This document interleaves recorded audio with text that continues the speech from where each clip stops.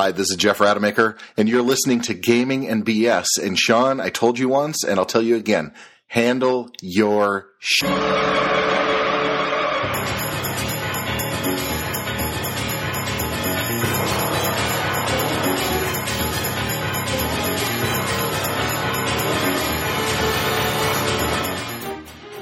Welcome to Gaming and BS episode 68, where we're talking about ending the campaign. I'm one of your hosts, Sean.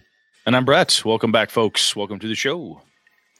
Yeah, welcome to the show. We are on Google Hangouts live on air for the first time ever for our show. So hopefully, I don't know how this is going to work. I think Brett sounds a shit ton better. We'll see how it goes. Sean just keeps locking up on me a little bit there, but other than that. I don't know. Yeah. Am I locking up, man? Yeah, you were. You were kind of freezing. Like I like every fourth word there for a bit. I don't know. That's probably on my end. We've learned that. Anyways, we'll see how this Google thing goes. Yeah. Try the Hangouts. Tried the Hangouts, indeed. Why don't we get into Random Encounter right off the bat? Let's do it. No announcements. Let's go. Random Encounter, a segment of the show where we talk about emails, voicemails, and comments from social media and our website. We have a couple this week. 3-ish. What's a holiday? We can't expect people to just be spending their entire family and gift opening time dealing with us. Wow, right. So give everybody a little slack. Yes. I expect it to be picked up after the new year. Right. Other than that. Right. So you want to start or what? I'll start. Yeah, episode 67. Why we like D&D. Hawk Sparrow writes us on Google+. AD&D was the game I fell into when I was 10, many moons ago. So nostalgia always keeps first E, second E close to my heart. The simple roleplay heavy aspects of that game made it easy to pick up and just have fun. 3.5/4E got way too complex, and ironically enough, the switching to ascending armor class and such scared me away from those editions. 5e was touted as a throwback version, and it came at a time when technology finally allowed me to play online on virtual tabletops. Wanting to become an expert on a version, the way Wizards reached out to us in the creation of the new edition and probably just the community excitement over the new edition made me a fan. I guess I'm a sucker for good branding and quality products. So although I'm not at all against trying different games, D&D will most likely always be my favorite game. Hawk, I think I'm with you, man. It's Sean and I've had the lunchtime conversation where, you're trapped on a desert island. What game do you bring with you? My immediate answer is Dungeons and Dragons every time. What edition, Brett? I'm thinking probably first E. I think if I was stuck somewhere, I would go at first edition. AD&D? Absolutely. That's quite a profound statement. Yeah, it is. Next one's yours. Angela. She emails regarding episode 68. That's not right, because we're recording episode 68. She's in reference to... Oh, it is in reference to 68, because she's talking about, 67. Angela Murray writes... Hey, guys. Sorry I wasn't able to put my job on the line to listen to the live show for this one. Silly boss is not understanding the importance of listening to live podcasts when they want to have meetings. So... Absolute horseshit, Angela. I am totally with you. Total crap. So, speaking of the episode, I had to listen to the old-fashioned way. I've often pondered the fact that fantasy and D&D in particular is the default game of the hobby. So this is the last one, episode 67, where we talked about why we like D&D. She continues. Is it because of something to do with fantasy itself and how it resonates with us? Or is it the genius behind some of the core concepts that are in all iterations of D&D and subsequently in so many other games? Or just the business and marketing skill and luck that put D&D poised to win again and again in the marketplace? I would have to say that it's probably a combination of all of them. Yep. I would agree. Probably a combination of all three. She's answering the question. And I swear I didn't read that next sentence before I actually said that statement. Probably a combination of all three. So we all agree. TSR was luckier than they were skilled, but they really did have lightning in a bottle. And if fantasy wasn't so resonant to the audience, there wouldn't have been so many games designers in the last 40 plus years trying to reinvent the wheel with their own fantasy games. I find that when someone wants to run a traditional fantasy game, I really just want them to run D&D. I appreciate what Dungeon World tries to do, and I love the Apocalypse World engine in other games, Monster of the Week for the win. But every time I've played Dungeon World, I really just want it to be D&D with a good GM. This is true for most fantasy systems. It's rare. It's rare that one engages me enough to make me want to run it instead of D&D. I do find that I'm picking about my D&D. Let me rephrase that. I do find that I'm picky about my D&D games, though.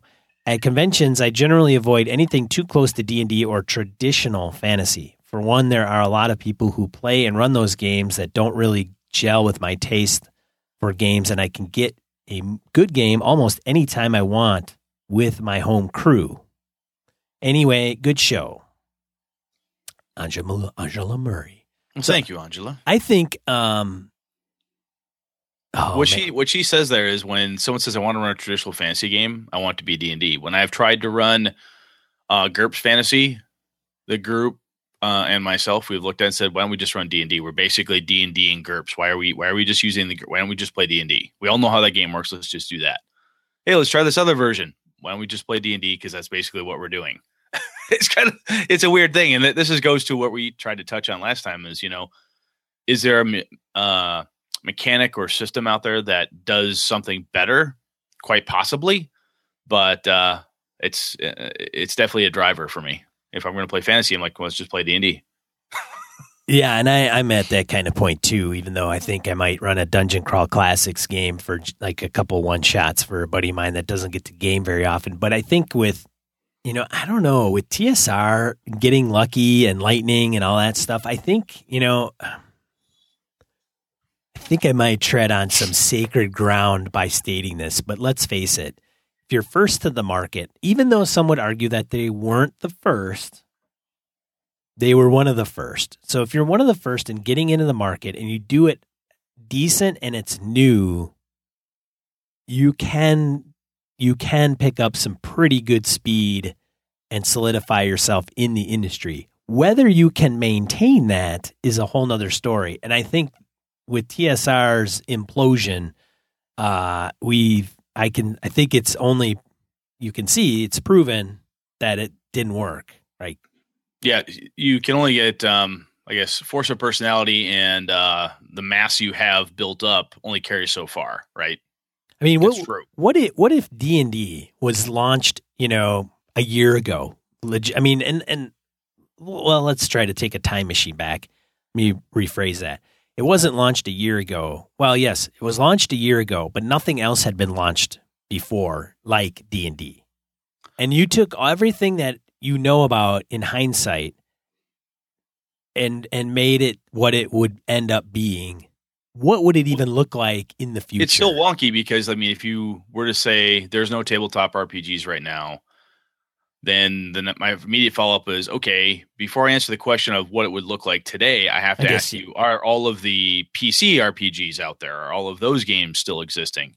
If none of those exist, I don't know, because I think then the role-playing standard with the internet and the different online games and collaborative storytelling, D&D didn't make all of those things happen per se, but it was definitely a catalyst that helped those things, in my opinion.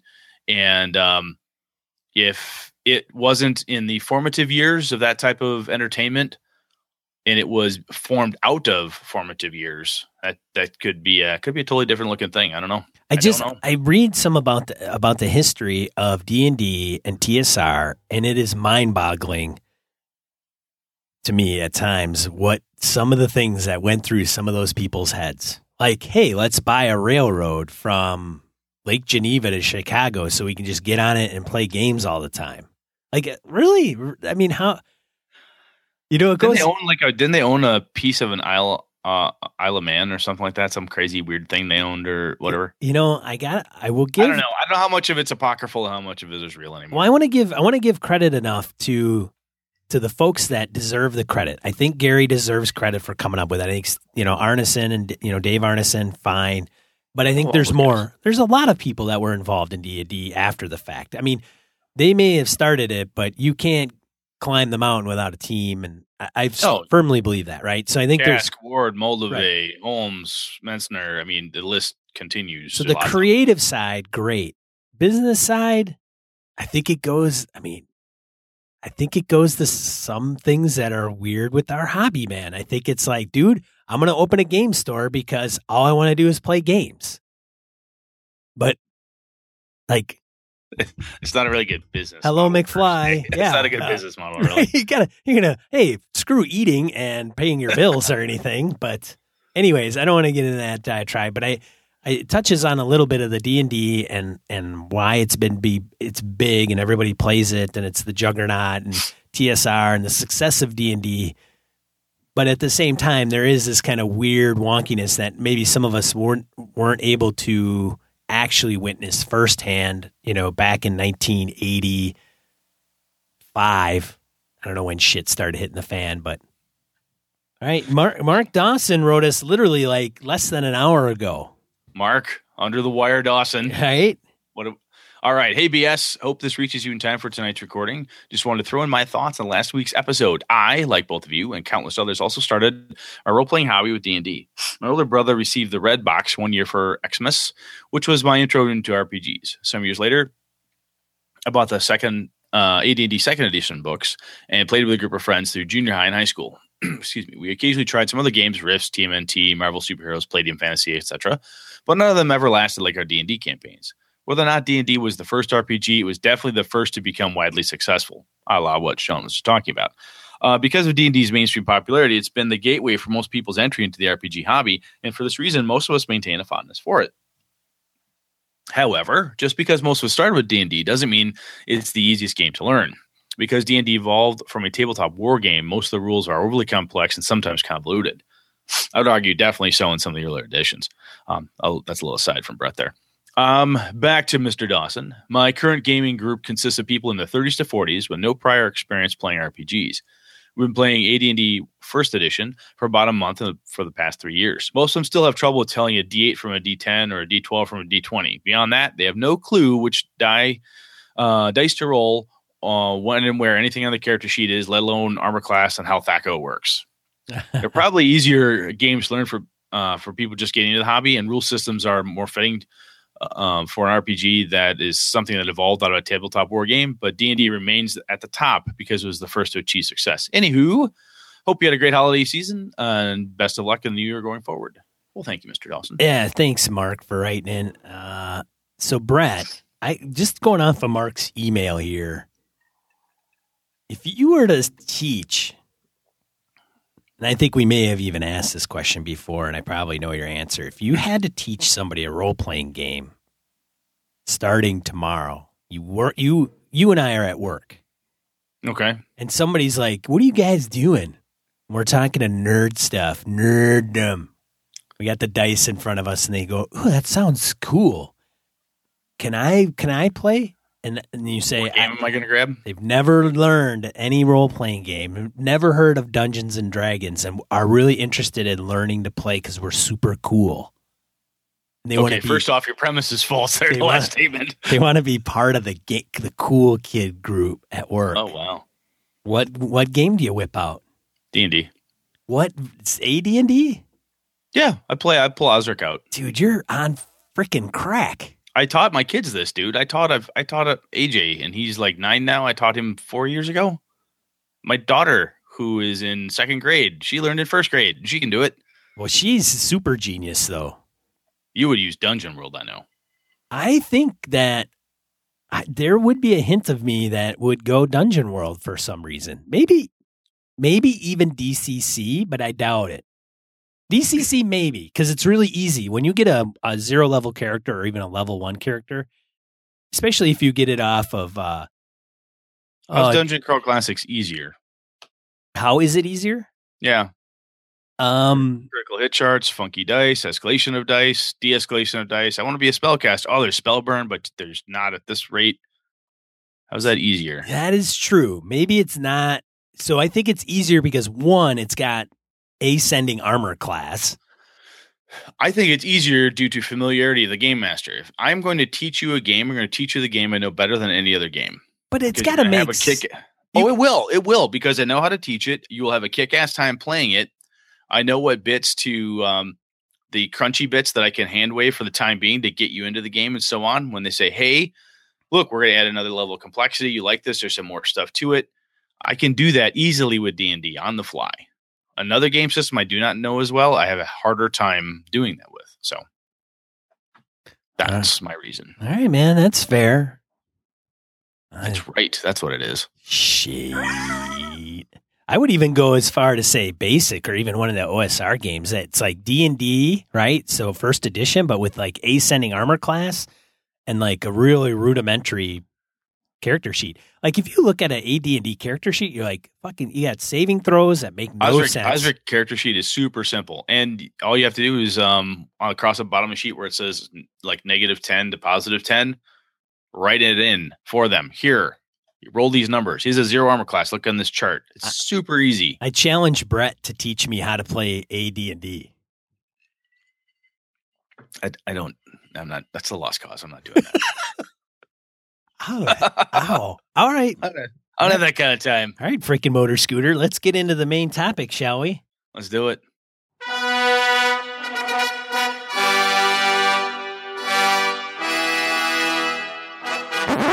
All right. So this week we are talking about ending the campaign.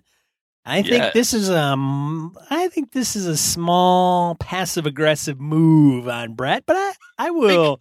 Wait. This is overly aggressive. I'm going to get right in your grill. Yeah, I suppose it is overly aggressive. That is the wrong word choice on my part. No, actually, this was, I looked at end of the year. This is going to be basically the last recording for 2015, if I recall correctly. There's no more weekends no more Sundays this year. Sean did wrap up. I wouldn't say wrap up, just ended in such a way that caused me hurt. A D&D game. I've ended games where we're like, wrap this up. Let's just go. It's no good. Let's move on to something else. The group has said, hey, I want to play something different. I've done that. And excuse me, I kind of wanted to talk to that because every time there's multiple ways to end a campaign, right? And some of them leave just this horrible taste in people's mouths or memories and so on, kind of like what Sean did to me. And I just want to chat through it and see if there's a lot. It probably, spoiler, will come down to communicate. But I figured we'd investigate a little bit, see what we can come up with. So Sean, in my time with you as a game master, we have had 3 campaigns. Have we really? Yeah, you had Lost Mines of Phandelver. Oh, yeah, that was shit canned that, and then started a different kind of a Kingmaker D&D thing. Hey, you came in the playing Star Wars. You came in the middle on Lost Mine of Phandelver. The first one, you came in the middle on the last Mine of Phandelver. I know I did, and I think so. One of the reasons why Lost Mines of Phandelver, I think, did get shit canned, was because I think half to 3/4 of the original team wasn't able to make any more players. The players just bailed. They weren't going to game. They couldn't make it. Inconsistent. So we started supplementing. Austin comes in. I come in. And we're like, you know what? Half the team is new guys now. Half the new guys from players' perspective, even characters, don't necessarily know what's going on. Screw it. Let's just restart. Let's play fantasy restart. So that made sense to me. Sometimes you get an event where the team kind of looks around and says, wow, everyone's new, or most of us are new. Why don't we just start over so we can, create a party together? Great. And then we were cooking along for a little bit, and then up came Star Wars. We wanted to talk about going to, the Star Wars movie was coming up pretty quick. And I know Steve, one of our gamers, and you and a couple other folks, Jim was big on this too, doing the whole Edge of the Empire thing. So I think you were a little on the board side, perhaps. I don't know. Why'd you kill that, man? Which one? Which one did it? Mine's a Phandelver, I get, but why'd you kill the other one? You just had to play Star Wars? Yeah, kinda. I don't know why my camera switched. That's right. That is really weird. Now I can look down on you in my rage. This is good. It's like I'm yelling at you. Just stupid technology. I think that I don't know. I got bored pretty damn. I don't know if it was boredom. I don't know what it was. First of all, Star Wars was coming out. The system intrigues me, and I don't know. I don't think it was going the way I really wanted it to, and that's not due to the players necessarily. I would also posit that I was running a D&D 5e game. I know Kevin has run Pathfinder. Austin was doing some 13th Age or some fantasy stuff. And I know you were also playing in a 5e game. And I think sometimes if we're fortunate enough, first world gamer problems, right? Where I'm in too many campaigns and they're all too similar. Sometimes from the gamer, easily distracted perspective, playing D&D 2-3 different campaigns in a row, I could see wanting to cleanse the palate perhaps and go from a different one. So I think that also played a little bit. And like, look, there's at least 3 or 4 of us had other games going and they all happen to be D&D or some variation on that. Do you think that played into it as well? Yeah, probably. I mean, you don't have a good answer, do you? I don't have a good answer. I mean, I think the fact of the matter is might have just came down to I didn't have my heart in it, man. It just wasn't there, dude. No, that's perfect. I did that myself. So I dig that because I was running Ron Edwards, one of the first indie games he ever produced was Sorcerer. I bought it at Gen Con from Ron. I got my copy signed. It's really cool. It's on my shelf. And I was running it for the guys. I talked it up. We looked at it. This is going to be fun. This is really cool. We're going to get into this. We played 3 sessions and I looked at the group and I said, time out. Just complete out of character. What do we think? And everyone was trying to be very polite, but I told them, like, look, just tell me. Like, we're not having fun. We don't like this. We'd rather do this other thing. Okay, great. We'll go do this other thing. I ran a vampire game a couple times where I would start up a small or new storyline with my group over the 20 plus years I played it practically. And we would come up and say, hey, we're cooking along. I don't like this character. Okay, we revamp the character. Well, next thing you know, 5 out of the 8 guys and gals have all reworked their characters. Okay, let's start over. Let's scrap this. Let's do something different. So I think that I would rather have the game master and or player step up and say, my heart isn't in this. For whatever reason, I really want to do this other thing. Are you guys on board? And then give that a go. Other than forcing Sean to run D&D 5e for us just because, 2 of us want to or whatever. I mean, then if your heart's not in as a game master, we're not going to get good game mastering out of you. No. I mean, just from selfish perspective, it's just not going to go well. Yeah, and it was going to be every week that I'd want to show up and play, I'd be like, I got to run this game. I don't want to go. I don't even have anything planned. So that's a pretty simple, and that's kind of either GM burnout, heart's not in it, players burnout, players' heart's not in it. And I think we touched on it with the Lost Mines of Phandelver. I would classify that as kind of like the game fell apart due to players leaving.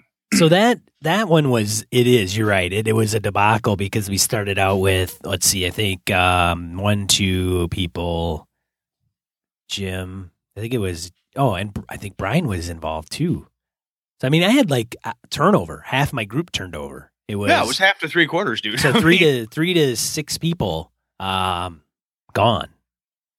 and two of them were a couple. So that's kind of goes with the territory. If one, for whatever reason, they just both dropped off the face of the earth. But it gives me the opportunity to bring other people in that want to play. And at that point, it was kind of dragging and trying to keep things cohesive with people that had been falling off, and then I think we hit a patch of like conventions, and then it was to go into a little bit of detail. When I started that game, it was purposely set on a Friday night so that I could accommodate everybody that was involved at the time. And 2 of those people were key players, and they were a couple. So once they're gone and they don't show up, there's no reason to keep running it on a Friday. Well, when I'd hit it on a Friday, then it would inconvenience those that were going to like a con on a weekend, or they were going out of town for the weekend. So it was like, well, why am I have to sporadically hit these if we can just move it to another night that's going to be more consistent during the week? So Tuesday or Wednesday when it's so you got major player turnover. You're going to change the date. You want to get more consistent attendance, more consistent everything. Start over, right? Exactly. Right. Seems to make sense. Yeah. Yes. Seems to make sense. Yes. So that's the justification for that one for sure. And I'm sticking to it. That's my story. I'm fine with that. I think those types of things, those are pretty easy. I shouldn't say initially easy, but that's a communication piece, right? Your heart's not in it. Something's changing. It's totally legit to look at the setup and say, this setup isn't working. We're going to move it. I get that. So the other component of it is kind of the how. That's the why and when type of thing. Sometimes it's as simple as, look, it's all completely out of character. There's no game discussion. Like you said, for Lost Minds, we said, fuck it. We're not going to do that anymore. We're moving the date. We're going to change new characters. We're going to do this other thing. Everyone starts showing up on Wednesdays, every other Wednesday. Great. We make new characters. Off we go. Same thing. Then when we change from D&D to Star Wars, we said, hey, you know what? We're just going to do it. We'll shelve that. Don't worry about it. Excuse me. But we're going to go into Star Wars. Now, excuse me. Damn. One of the things I've kind of looking back on this topic through my history of game mastering and playing is that sometimes as the campaign itself starts to wrap up, right, you get to a certain part of the storyline, or, hey, the big fight's coming. This thing's going to happen. They're either going to, banish Cthulhu, or the Great Old One will rise and eat the earth, or they're going to stop the Lich King, or they won't, or, it's built up to some big thing, or they're going to save the princess, or they don't, or they, find the lost starship, or they don't. So, excuse me. When that happens, Sean, I'm curious as to how you have dealt with the big end. Do you tend to, and perhaps a better way to say this, when you're designing or you're working towards how it's going to wrap up, you can feel it coming to a head. Do you tend to go for one type of ending over another? Do you go for like a big, badass motherfucking fight with a huge denouement, or do you just say, you know what, it ends however it ends? Do you have a preference, or what do you think, or what do you like anyway? It depends, but I like to have it go out on a high note, whatever that means. Well, if the intention is to completely end the game, if it is not to end the game, end the campaign, end the game, and we're never going to touch it again, the characters are never going to play again, it's the band is breaking up as we know it, then I say it's got to go out on a high note. If it doesn't, you can always leave it as a cliffhanger. You can always leave it as a who knows what's going to happen, and we can always revisit it down the road, what have you. So I think there's two approaches. I like to go out and see where, like even with Star Wars and the game that I'm running now, I'm running a pre-canned adventure, and once it's done, it's done. But we'll see if we want to continue to play. If we want to, right, and the players. Okay. And if we continue, and I've got enough juice, then great, I'll keep on trucking, and we'll keep going. And if not, then it's done. That's an important piece, though, is that I guess it's not a one shot because it's being held over months or weeks. Damn it! Excuse me. Spent too much time in the woods today hacking. Should be drinking tea, man, and not some of that freaking highball shit. Oh, scotch. That'll cure me. I can tell.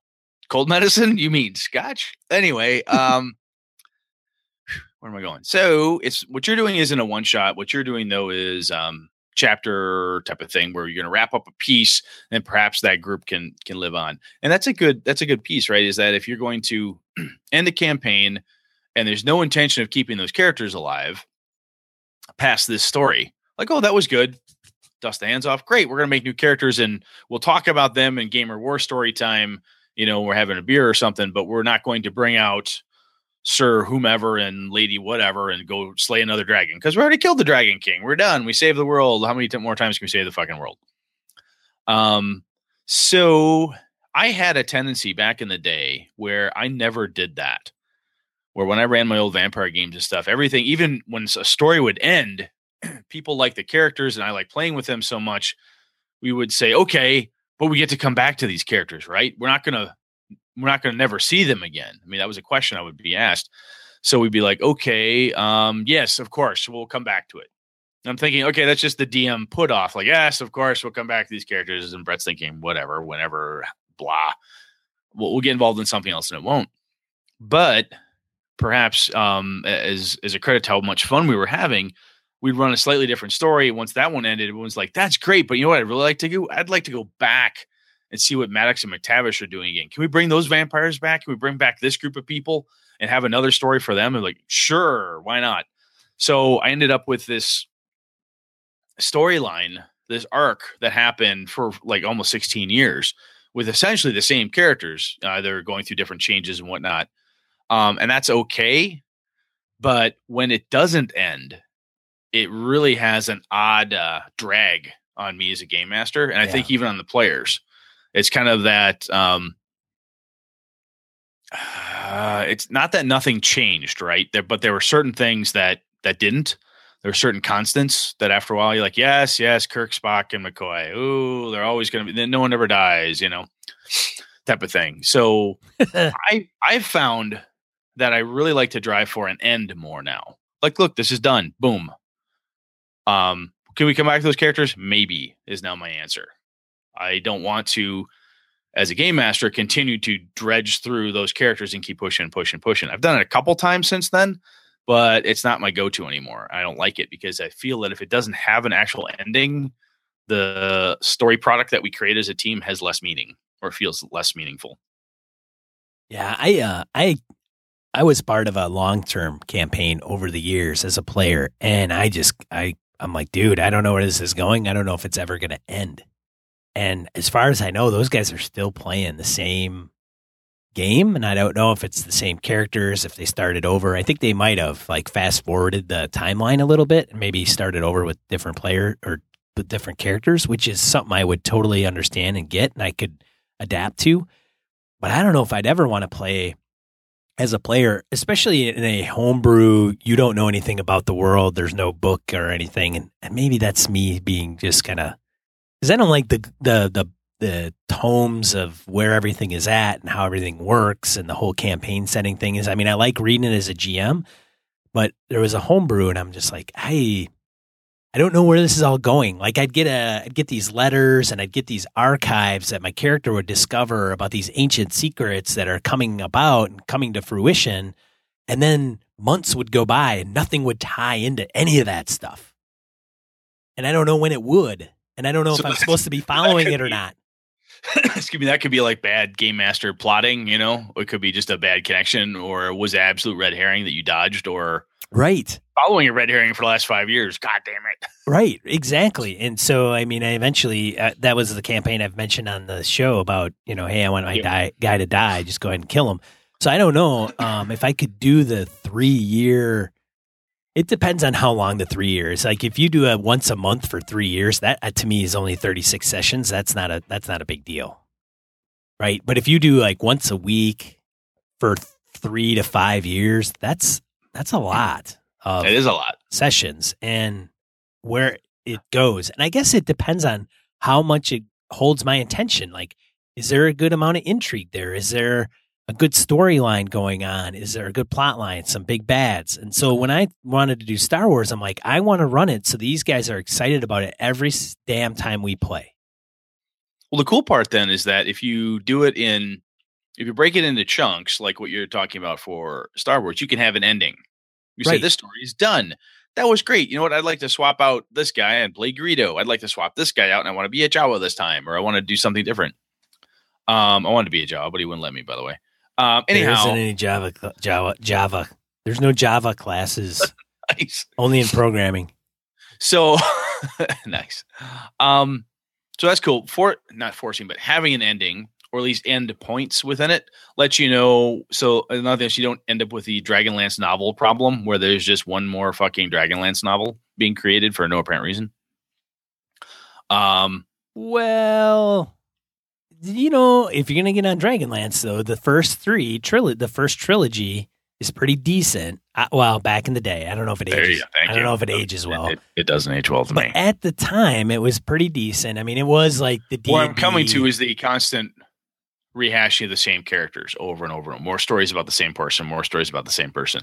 After a certain point, you can only read so many Conan stories. It's the same goddamn Conan story. It goes on. Holy cow, Conan fans, you can write Brett. I'll give you his personal email address in our show notes.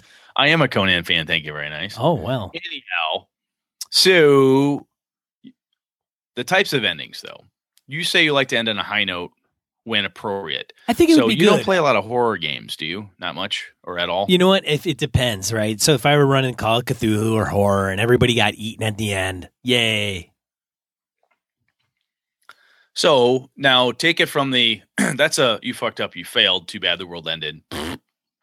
Now, do you ever do the anticlimax, right? Where you do something and nobody cares. I do that every week. Yeah. Just ask my wife. Nice. Ew. So as a game master, though, when you wrap something up, do you ever purposely go for an anticlimactic ending or kind of a low key, if you will, perhaps? Yeah. Well, yes. Yes. Sometimes purposefully and sometimes not. So the Star Wars game that I ran for multiple years, unfortunately, due to the politics between game company and a particular production company, they couldn't get their storylines out properly. So literally the campaign just kind of like, where it ended up is where it ended up. And we never finished because of the timing behind.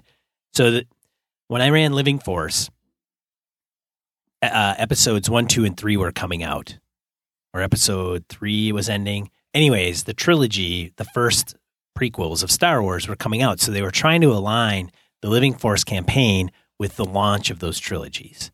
And if something in the set of movies would impact the world, they needed to run everything by Lucas. And Lucas couldn't give them info, so they couldn't write any adventures in the last. And they wanted to wrap up the entire campaign, the whole Living Force campaign. They wanted to wrap it up, and they wanted to tie it into where the movie would begin and go. And they couldn't do that. They couldn't get the last 3 series because they'd always launch Living Force in a series of 3 adventures. And so you could play all 3. You could play all 3, and then it would be done. But with this, so when we got to the end, there was no more adventures, and we had to wait. And months went by, and then they never came out. And they eventually did after we were like, well, let's start playing something else. And then, yeah, players left. Sorry about being long-winded in explaining that, but so going back to what you were saying, it really ended on like a whatever where we left off. The thing is, we don't remember how the campaign left off. We remember all the stories in between beginning and end. You got good game or war stories, but how it ended, don't know. Correct. Or don't recall. Right. Okay. Yes. So from my perspective as game master, one of the things that I like to do within the story whenever I can, and I think there's times when I'm more successful than others, and sometimes the game itself, like Call of Cthulhu, lets you know up front, like, look, y'all screw this up, and Shub-Niggurath comes out and destroys everything. Everyone's dead. Or, hey, guess what? Azathoth shows up and everything's dead. That's just how it goes. If you don't do this, it's set up so that Vecna, takes over, and that's just all there's to it. Right, you're so harsh, man. Yeah, I'm a dick. Holy cow. What I'm saying, though, is that if possible, I find it sometimes it's not always fun to tell people, hey, guess what? Don't worry, guys, this game will end on a happy note. It's this weird type of foreshadowing. But what you want to do is you want players, I believe, anyway. So even if you're like, look, there's really, as a game master perspective, it's quasi railroady. It's a little bit Sean Train-ish. But if you don't want to force. Did you say Sean Train? The Sean Train. There it is. Here it comes. There we go. Yeah, the Sean Train. Everybody aboard.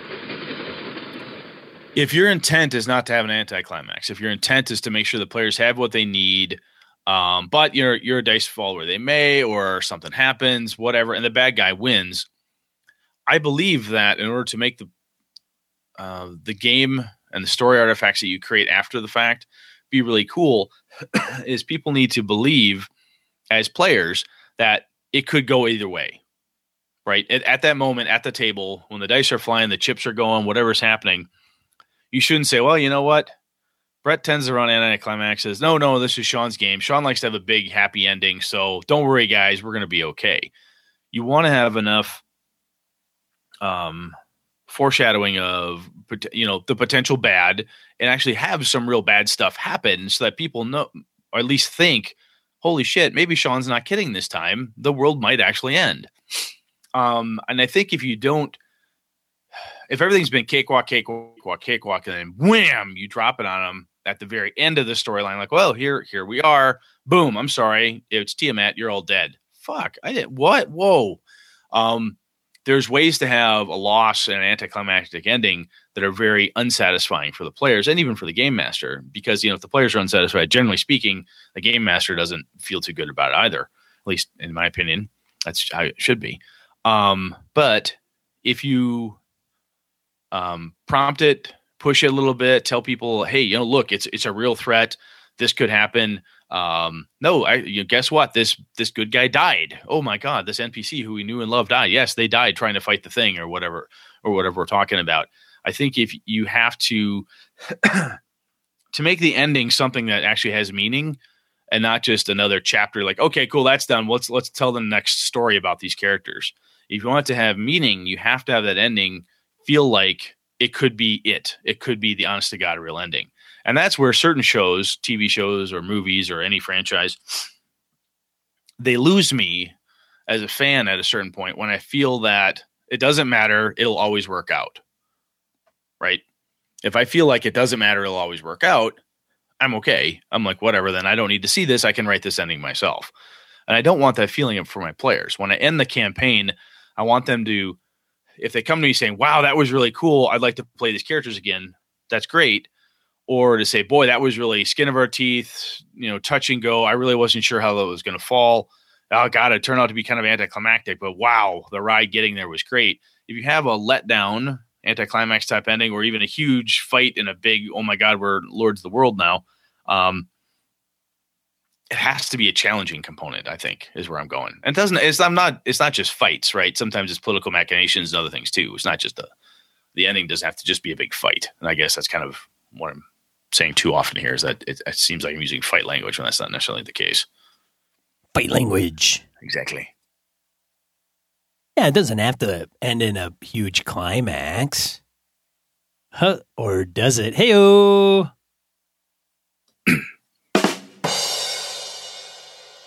The drummer over there is falling asleep. Slow, very slow. Slow. Hey, get on your game, Bojo.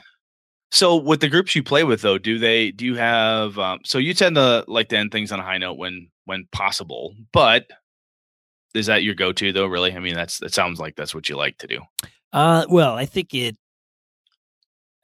there has been plenty of the American way, I won't speak for the rest of the world, but the American way is always on the high note, always good, great. However, that Disney movie ending. Right. However, hey, everything's fine now. Yeah.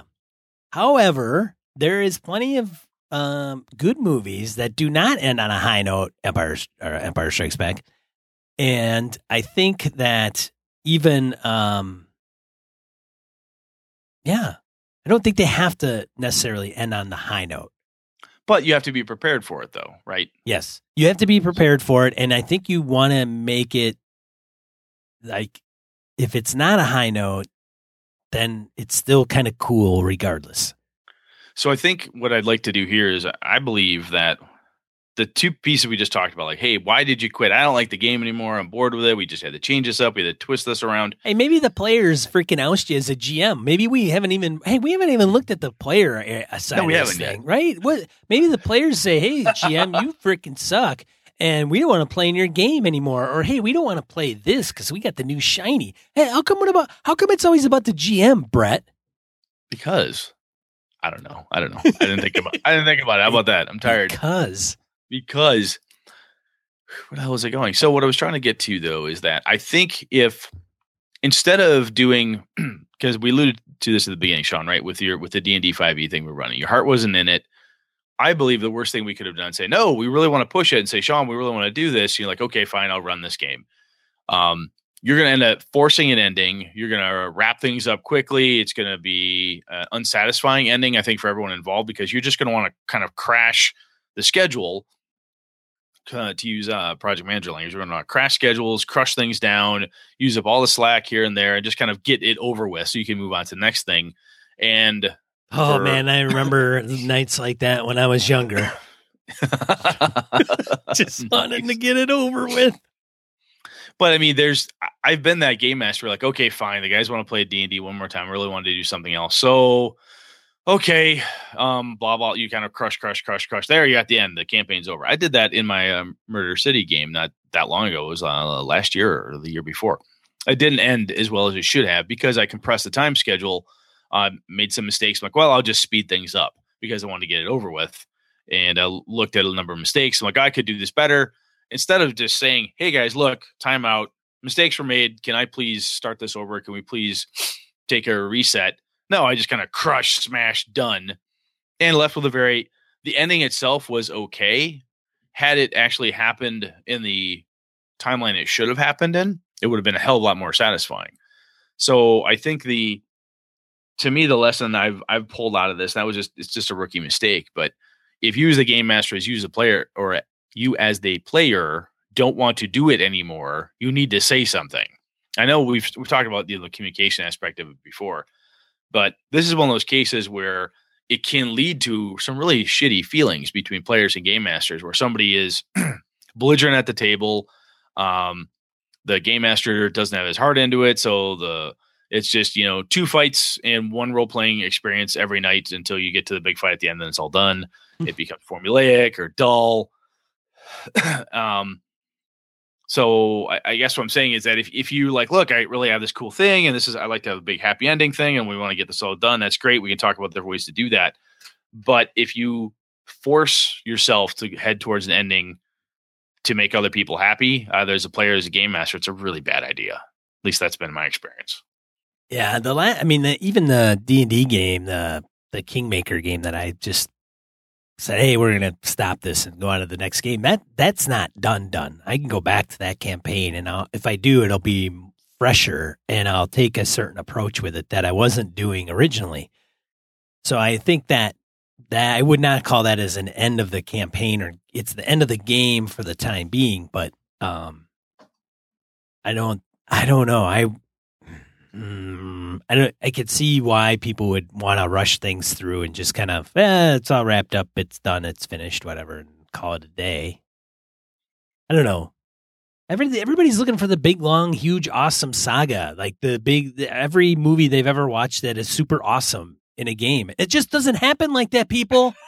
It doesn't happen, all right? There's reality, okay? People, I don't know. You know what we need to do? Quit freaking looking for perfection. I know. I think we need to end this topic. I'm done. I got nothing left, dude. I have cash. Well, hey, we're out of gas. We're out of gas. So here's the lesson.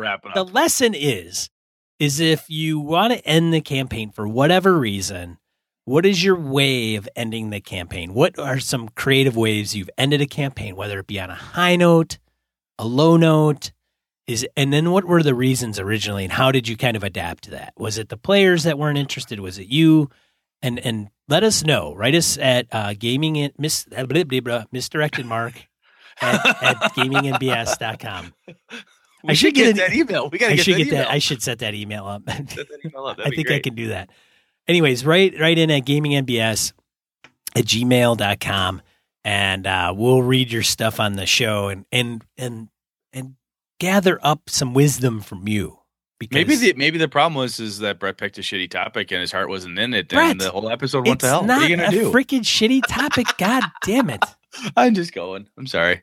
All right, let's get into die roll. My non-existent die roll. You better have some over there. Better be. Don't. As I will remind my co-host Brett, that die roll is an element of the show where we provide 2d4. That's 2 to 4. So if you roll a 2d4, you will get a result of 2 to 4. miscellaneous points of gaming or geekery we want to share with you. Hey, Brett, I have 4 or 3 this week. Three. I will go first. You don't even have to. I think you're going to have to. You don't have to tell me how many you have, Brett. You just go first. I'm just going to go first. There you go. And I'll read really slow. Thank you. All right, Star Wars numbers. If you haven't seen this damn movie, we're not going to spoil it. Don't turn off your recording. Just relax. But as I hit my microphone really hard, sorry about that. Blows records away. 1 billion globally. The Nerdist.com posted it out there. That's a lot of goddamn money. That is a lot of money. I mean, Brett, have you seen it? You haven't seen it, Brett? Brett, are you there? Have you seen it yet, Brett? No. You are a freaking communist. Yeah, I know. Has your kids seen it? No. Your kids... What the hell is what are you running up there in Richland Center? I'm trying to raise my kids right, man. We'll put Brett's personal email address in the show notes so that everybody can give him parenting lessons. Brett doesn't give a shit about Star Wars. There we go. Brett doesn't have to. We've known that. We do know that, which is going to make next week's topic even more interesting. Exactly. Might have to switch that up. Anyways. So, yeah, I've seen it twice already, so you can imagine, like... You saw it once for me. There you go. This guy. Number 2, virtual phone within Minecraft. So, Minecraft lovers may already know this, but Verizon has open-sourced the libraries on GitHub, which is a source code repository if you're not familiar with GitHub. So, if you're in the market for a giant phone in Minecraft, this is your chance to get one. Amusingly, you'll also need to build a cell tower beside your gigantic phone. There's a picture of this like big phone in Minecraft. And the reason it's so big is because you have to have like a block, I guess, apparently a block for each little thing to make up the video of the actual phone. So it's a video phone. And then right next to it's this built-in Minecraft like cell tower next to it in order for it to work, which is hilarious. And I'm not even a Minecraft geek. Phil, here you go, Phil Vecchione.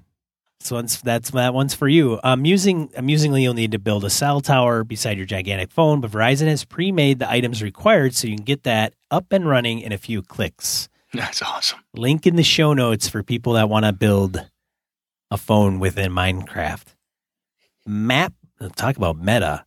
Mapbox.com. A cool way to work with Google Maps. You can change the style of your map. You can draw lines and polygrams. You can lay down markers. It's pretty cool. You could save it.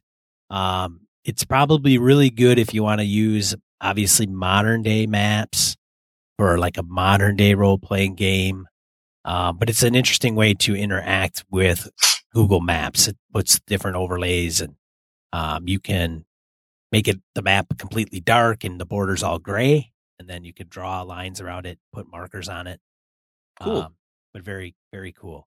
So that's those are the 3 that I have this week. Brett, I've only got one. Okay. I've only got one. All right, that's fair. It kind of violates the 2D4 rule, but that's all right. Yeah, I know. We're gonna start keeping score. You said that like 8 episodes ago. I know. Well, I don't know why I need to, because obviously we know who's winning. Yeah, it's you. The player types that Robin Laws had produced a little booklet pamphlet through Steve Jackson Games ages past. Robin's Laws of Good Game Mastering. So there's a player type list that had made its rounds on what is a now defunct website. Well, Robin posted up earlier today that there is a fresh new version of this. I've got the link in the show notes there. But that's out there, so you can take a look at that and see what type of player you are. So that is actually still one of my favorite books on gaming and game mastery. It's a little bitty pamphlet. It's really cool. If you don't have it or you can get a copy of it, it's fun. Huh. Interesting. I have never read it. Maybe that's a problem. That may be a lot of problems. All right. Between you not reading that and me not giving a shit about Star Wars, we are terrible. Right. Wow.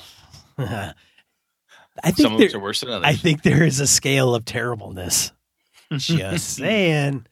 Hey, so let's say you talk about the sponsor. We got a sponsor of the show. He's been with us for quite some time. Michael Aldhauser at Great Out Productions, maker of fine dice bags. Yeah, they're great stuff. They're he's got custom. He's done nothing. Well, I have 2 of them are non-custom stuff he just had in the shop. I've gotten 2 custom bags from him. He does a dual drawstring thing, so you can just cinch them up nice and tight. They are.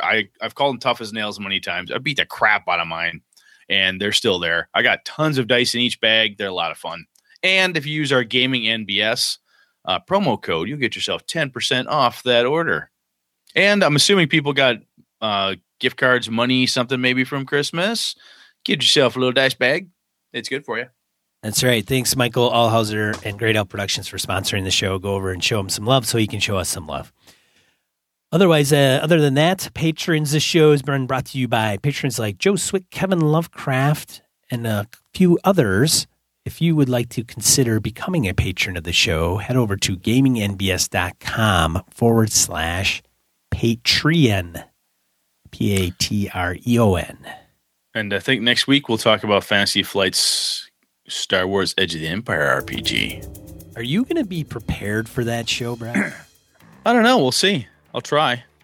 I mean, because do you have a rule book, Brett? I have not been able to get one. Dude, it was just Christmas, man. The kids didn't help you out. I don't get Christmas presents, dude. Now I feel sad. Why? I'm 42. I buy my own shit. That's true. That's a good point.